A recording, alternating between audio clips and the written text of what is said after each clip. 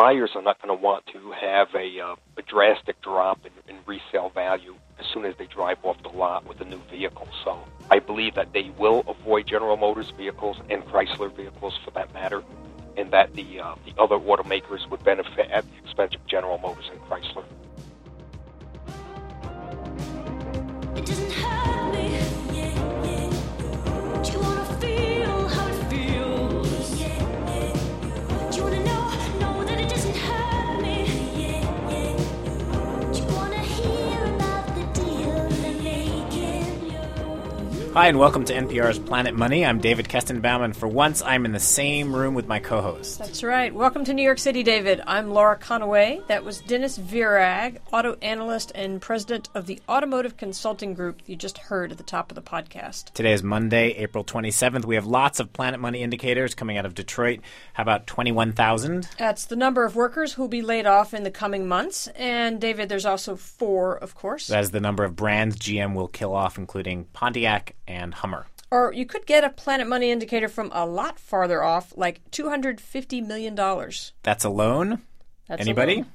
That is the loan the World Bank is going to extend to Mexico to deal with the outbreak of swine flu. We on today's podcast, we are later, I'm very excited about this, we are going to unveil, it's sort of like a Planet Money confessional booth for people, anyone out there who had some small role or maybe a larger role in the financial crisis to get it all off their chest.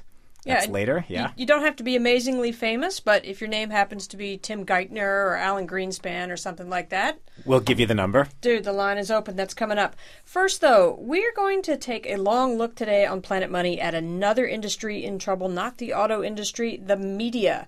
We're going to start with some news that, for me, is kind of personal. If you're a journalist, and especially any kind of financial journalist, that's a pretty small circle, you can relate to this. This is big. Even if you're not a journalist, this is just one of those nightmare tales. All right, here goes. Okay. Today, Portfolio Magazine comes out and says it's closing down. Now, Portfolio Magazine has kind of been trying to be like the New Yorker, but for financial stuff. It looks great. It reads great. It's a ton of fun. Yeah, a whole suite of blogs. Really nice writing. We really like it. And it's beautiful. But the Condé Nast publication did not catch on with readers or advertisers. It turned 2 years old this month.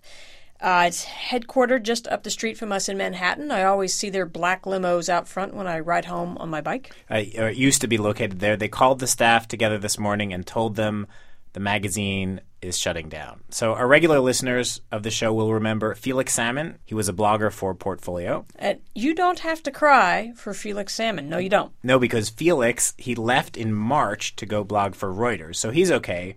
But, of course, they hired somebody to fill his desk. Yeah, his replacement is named Ryan Avent, and he had been writing a blog for The Economist, which is one of the great places you can ever be.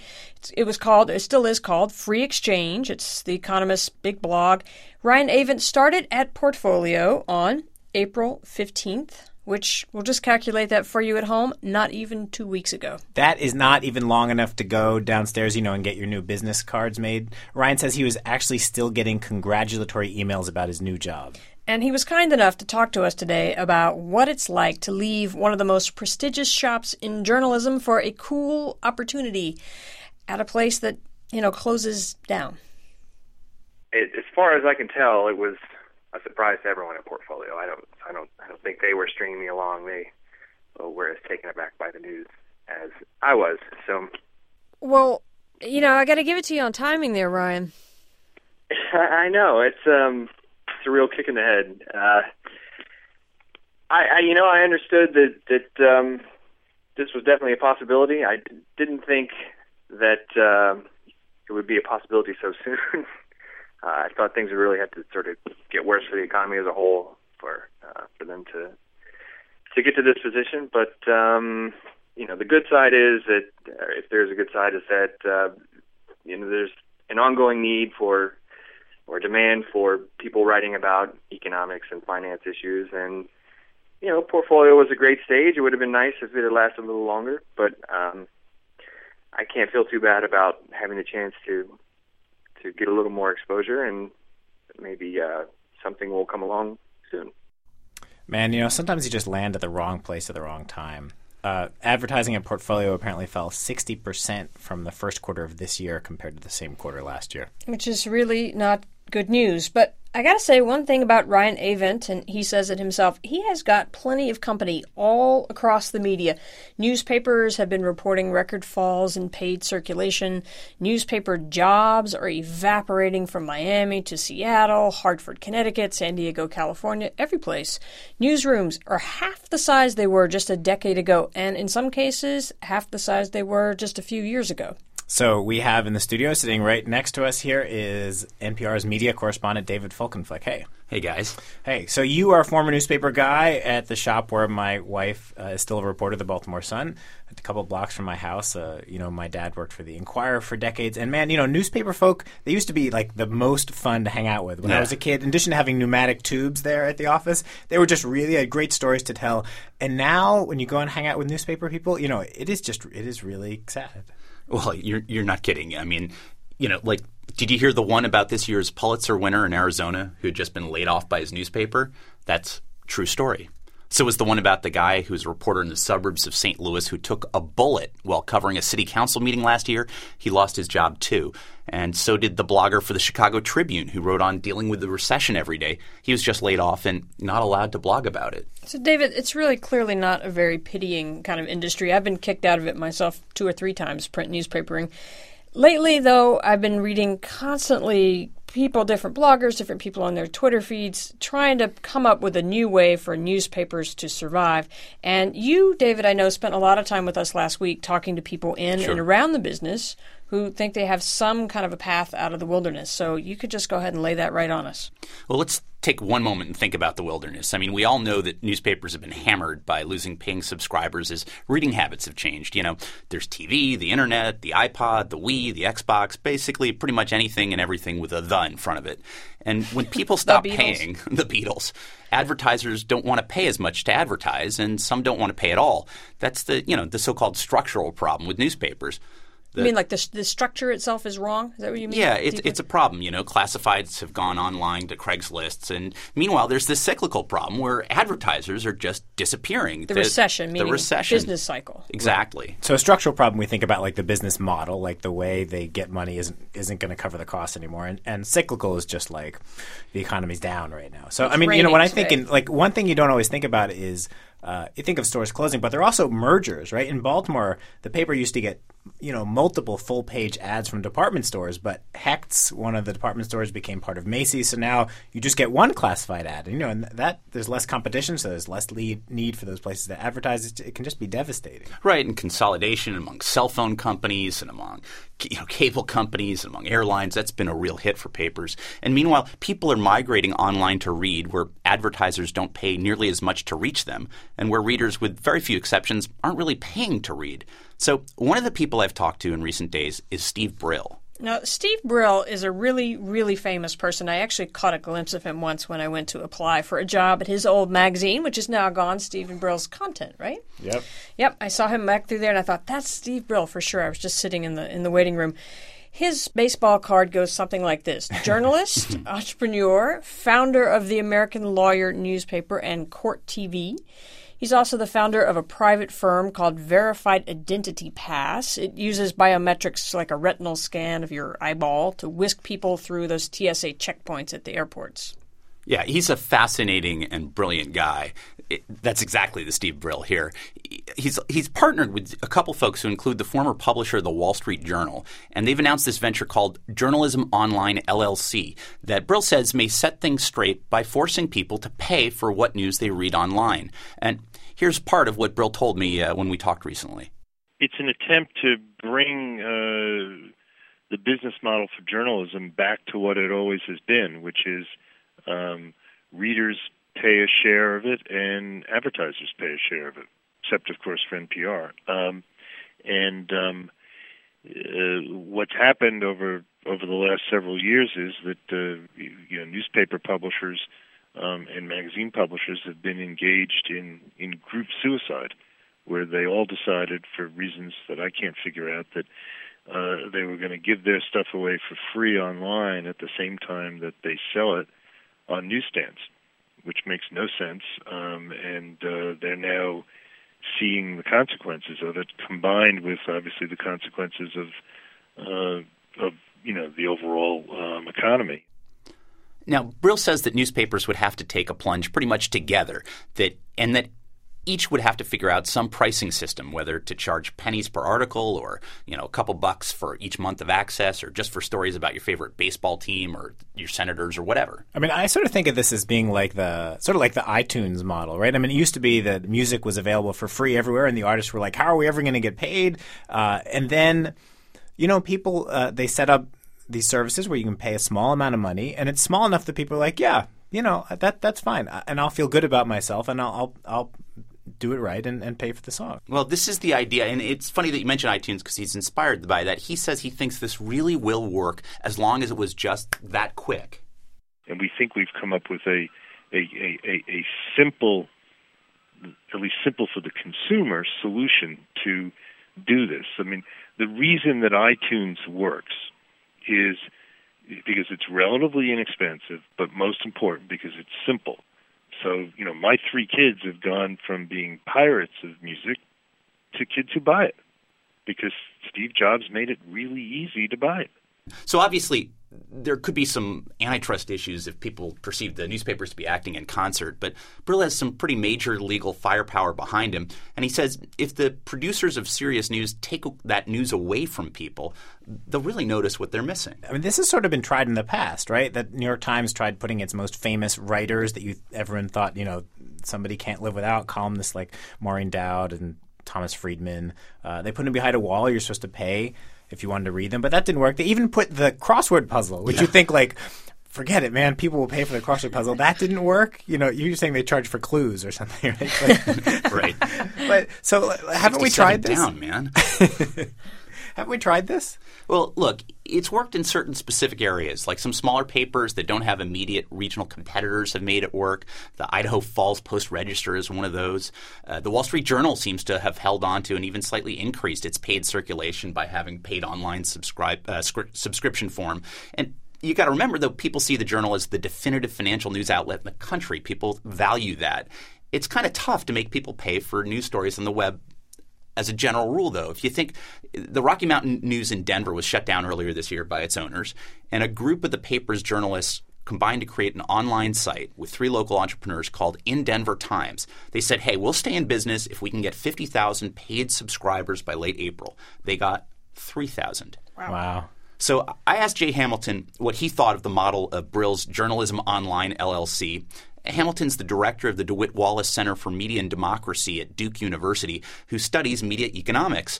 And Hamilton says Brill's plan overlooks a pretty central problem about what people are willing to pay for. The things that help you do your job, stuff that helps you find a product, things that are just fun to know, like information about celebrities, that's going to be there. But there is this gap between what people need to know and what they want to know. The set of boring stories about city councils or agencies, that accountability journalism that created the sense of somebody is watching what you're doing if you're in government, that has always been subsidized in some ways. Now, hang on a second. Can I just jump in here for a second? This isn't, David, one of the things people talk about working is the story about your city council because it's local and your newspaper isn't going to cover it as closely as you might like.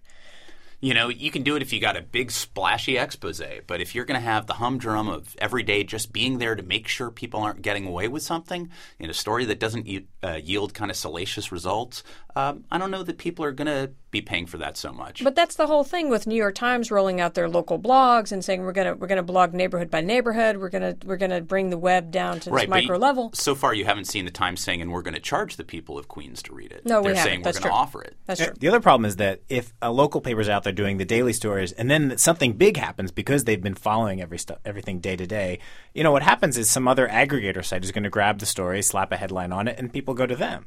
That's exactly right. And what Jay Hamilton says is that you can almost always get a replacement that's at least good enough. So in his case, he reads the Washington Post daily online, but if the Post started charging for content that way, he says he'd just substitute Politico.com. And he also was very careful to warn against the comparison with iTunes, and he talked a bit about that. Unless that information is very special, it's going to be hard to charge for, in part because, unlike the music industry, you can't copyright facts. You can copyright songs, and your favorite performer may not have good substitutes, and you like to listen to a song over and over again. So charging for music works because the property rights are different and your demand for the information is different. Charging for news doesn't work if there are many other people competing for your attention and willing to offer it to you. So Jay Hamilton's not actually hostile to Brill in that he says someone has to come up with a solution or else we'll be running a huge experiment, in his words, to see how big can corruption and waste grow to be at the local level when newspapers just go away. His solution, and he's not the only voice you hear saying this, is to suggest kind of a public radio model in which people could contribute money to a not-for-profit arm of the New York Times or the Boston Globe or whatever paper to help sustain its reporting. I mean, it's sort of like the BBC is that way, right? It's supported by tax dollars. Well, the BBC is supported by a mandated extraction that's levied on any person in Great Britain who owns a TV. And it's astonishing how resentful people are of the way they monitor it. But it is treated as a sort of public good, you know Absolutely. what I mean? Right? Yeah, There's real value put on that. We're not going to start taxing everybody who has a doorstep for having the ability to have a newspaper. I don't think that would go over well here. No, the doorstep tax as proposed by Laura Conaway. There here you on go. Planet You heard Money. it here first, right here. All right, but you believe, David, that there's one thing that gets mentioned only in passing most of the time. I've heard you talk about it. It's not the structural problems for newspapers where they have to change their business model, and it's not this incredible economy with the recession knocking out ad dollars, because despite this kind of ghoulish parade of headlines we get, most newspapers are actually making at least some money right now. Well, right. I mean, it's the thing that's perhaps most familiar to the listeners of Planet Money's podcast, and that's debt. Needless, gratuitous debt is driving some once great newspapers into the ground. The Tribune Company, my old employer, which owns the LA Times, Chicago Tribune, the Baltimore Sun, and some other solid papers, is in bankruptcy protection. Sam Zell took over the company less than 2 years ago in a deal that saddled it with $13 billion of debt. And that's particularly jarring because he put down only $315 million in his own money to do it. But there are plenty of other examples, too. You think of the parent companies of the Minneapolis Star-Tribune and the Philadelphia Inquirer. They're both operating under bankruptcy protection.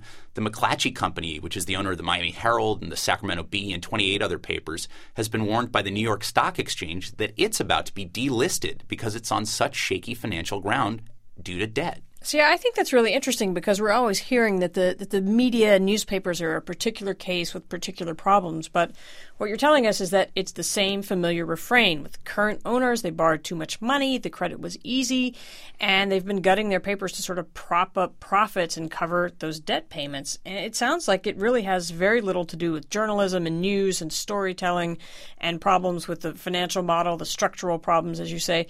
So is there any way in which this is going to turn out to be good news? Are we going to have newspapers? Well, there's no way to say this is good news, and it doesn't reflect well on the people running, our supposed journalistic watchdogs here. I guess there's a sliver of hope in the sense that not all of the problems are endemic to the news business per se. A lot of the problems have been brought on by, the way in which corporate chiefs did business, which is not to dismiss the very real structural and cyclical problems we talked about before. But a lot of this has nothing to do with the news business. So if they can figure out a way to get past that, or if bankruptcy protection helps them get through, it may not be quite as bleak as it looks at the moment. All right. Thank you, David Folkenflik, for the first good news I've heard about the media really in quite a while. It's been great having you around the blog all last week. A lot of fun. All right, folks, that just about does it for us today. But we have one small piece of, let's go ahead and we'll call this business. I'm not sure it's business, but it involves you, the Planet Money listener. David Kestenbaum, you and Hannah Jaffe-Walt cooked up this idea. Let's roll it. So, David, I'm a Jew. Yeah? I maybe that wasn't obvious, but Hannah. I always kind of wished I was a Catholic, only because I love the idea of going to confessional. It's like you go into this little room and you just let it all go. Yeah, I know. I can see that. So, David, I'm going to tell you something. Okay. I'm in a confessional booth right now. Really? Yeah, I have heavy velvet curtain up all around me, and it's dark, but in this really nice way, really relaxing, reflective. Management approved the purchase of velvet curtains? Yo, David, use your imagination, man. It's radio. You can't see me. Just picture it. Okay, you said you were in a confessional. I'm in a confessional. All right. Caitlin, can we get a little organ here? Great. Nice. Yeah. So I'm in a confessional, and I'm thinking about, what people think about in confessionals, the economy and how it's all my fault. And, this is something we talk about a lot on the show, David. We're on this mad search to find people to blame for all of you listening, and we are going to find you some real villains. But for the most part, people keep telling us that we're all kind of to blame. Which I have to say is pretty unsatisfying. Right. Yeah, it is. But it doesn't have to be. Step into the booth, David. Just think about it. How are we all to blame for landing us in this crisis? I mean, I thought it'd be kind of interesting, if we keep hearing that we need to blame everyone, all of us.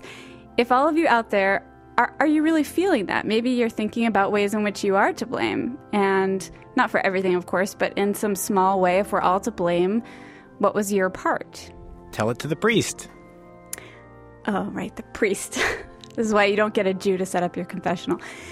All right, kill the organ. Whatever the image is you prefer, maybe confessional isn't your thing, or maybe you always wished you could be in a confessional. We'd just like to hear from you. What part did you play in the crisis? So, David, we set up a phone line for people to call us and apologize for causing the financial crisis. And I thought you could call it. Me? Yeah, you. You think you're exempt from the we're all to blame thing?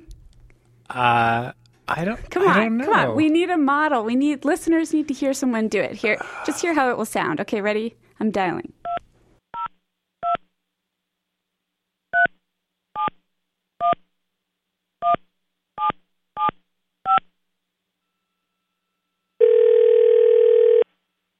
Hi, this is Adam Davidson. You've reached the Planet Money Apology Line. If you're a government official, press 1. If you work for a large money center bank, press 2. No, I'm just kidding. That's not how we're doing it. This line is for anyone who wants to own up to some small part of the economic crisis, or if you want to own up to some big part of the cause of the economic crisis. Please also give us your name and a way to contact you, and also if you're leaving a message here and you don't explicitly tell us not to, we may use the recording on the podcast, on the radio, or in other ways. But you can tell us not to, and then we won't. Thank you very much. Hi, this is David Kestenbaum. I'm a reporter with Planet Money, and I'm sorry. As a journalist, I guess I should have seen the housing crisis coming. I did not see the housing crisis coming. I'm really, really sorry. I wasn't covering economics, but I'm sorry anyway. And I'm going to do my best to find what the next crisis might be, and we will do our best to report that to you. That is my pledge. Also, I guess I didn't short the housing market, which I could have done. And I could be more patient, and I finished the milk in the fridge, and if I think of anything else, I'll call back. Okay, bye. That was great, David. Okay. All right. All of you out there, it's your turn. And don't just copy David's. You can't all be guilty for being journalists. So how did you get us here? The number to call is 202-371-1775. I'm going to say it again. 202-371-1775. And we will, of course, post that number on our blog, npr.org/money. We'll be checking that line, Planet Money people, and waiting for your true confessions. I'll even toss a few of them onto the blog, maybe at npr.org/money. All right, then. I'm David Kestenbaum. And I'm Laura Conaway. Thanks for listening.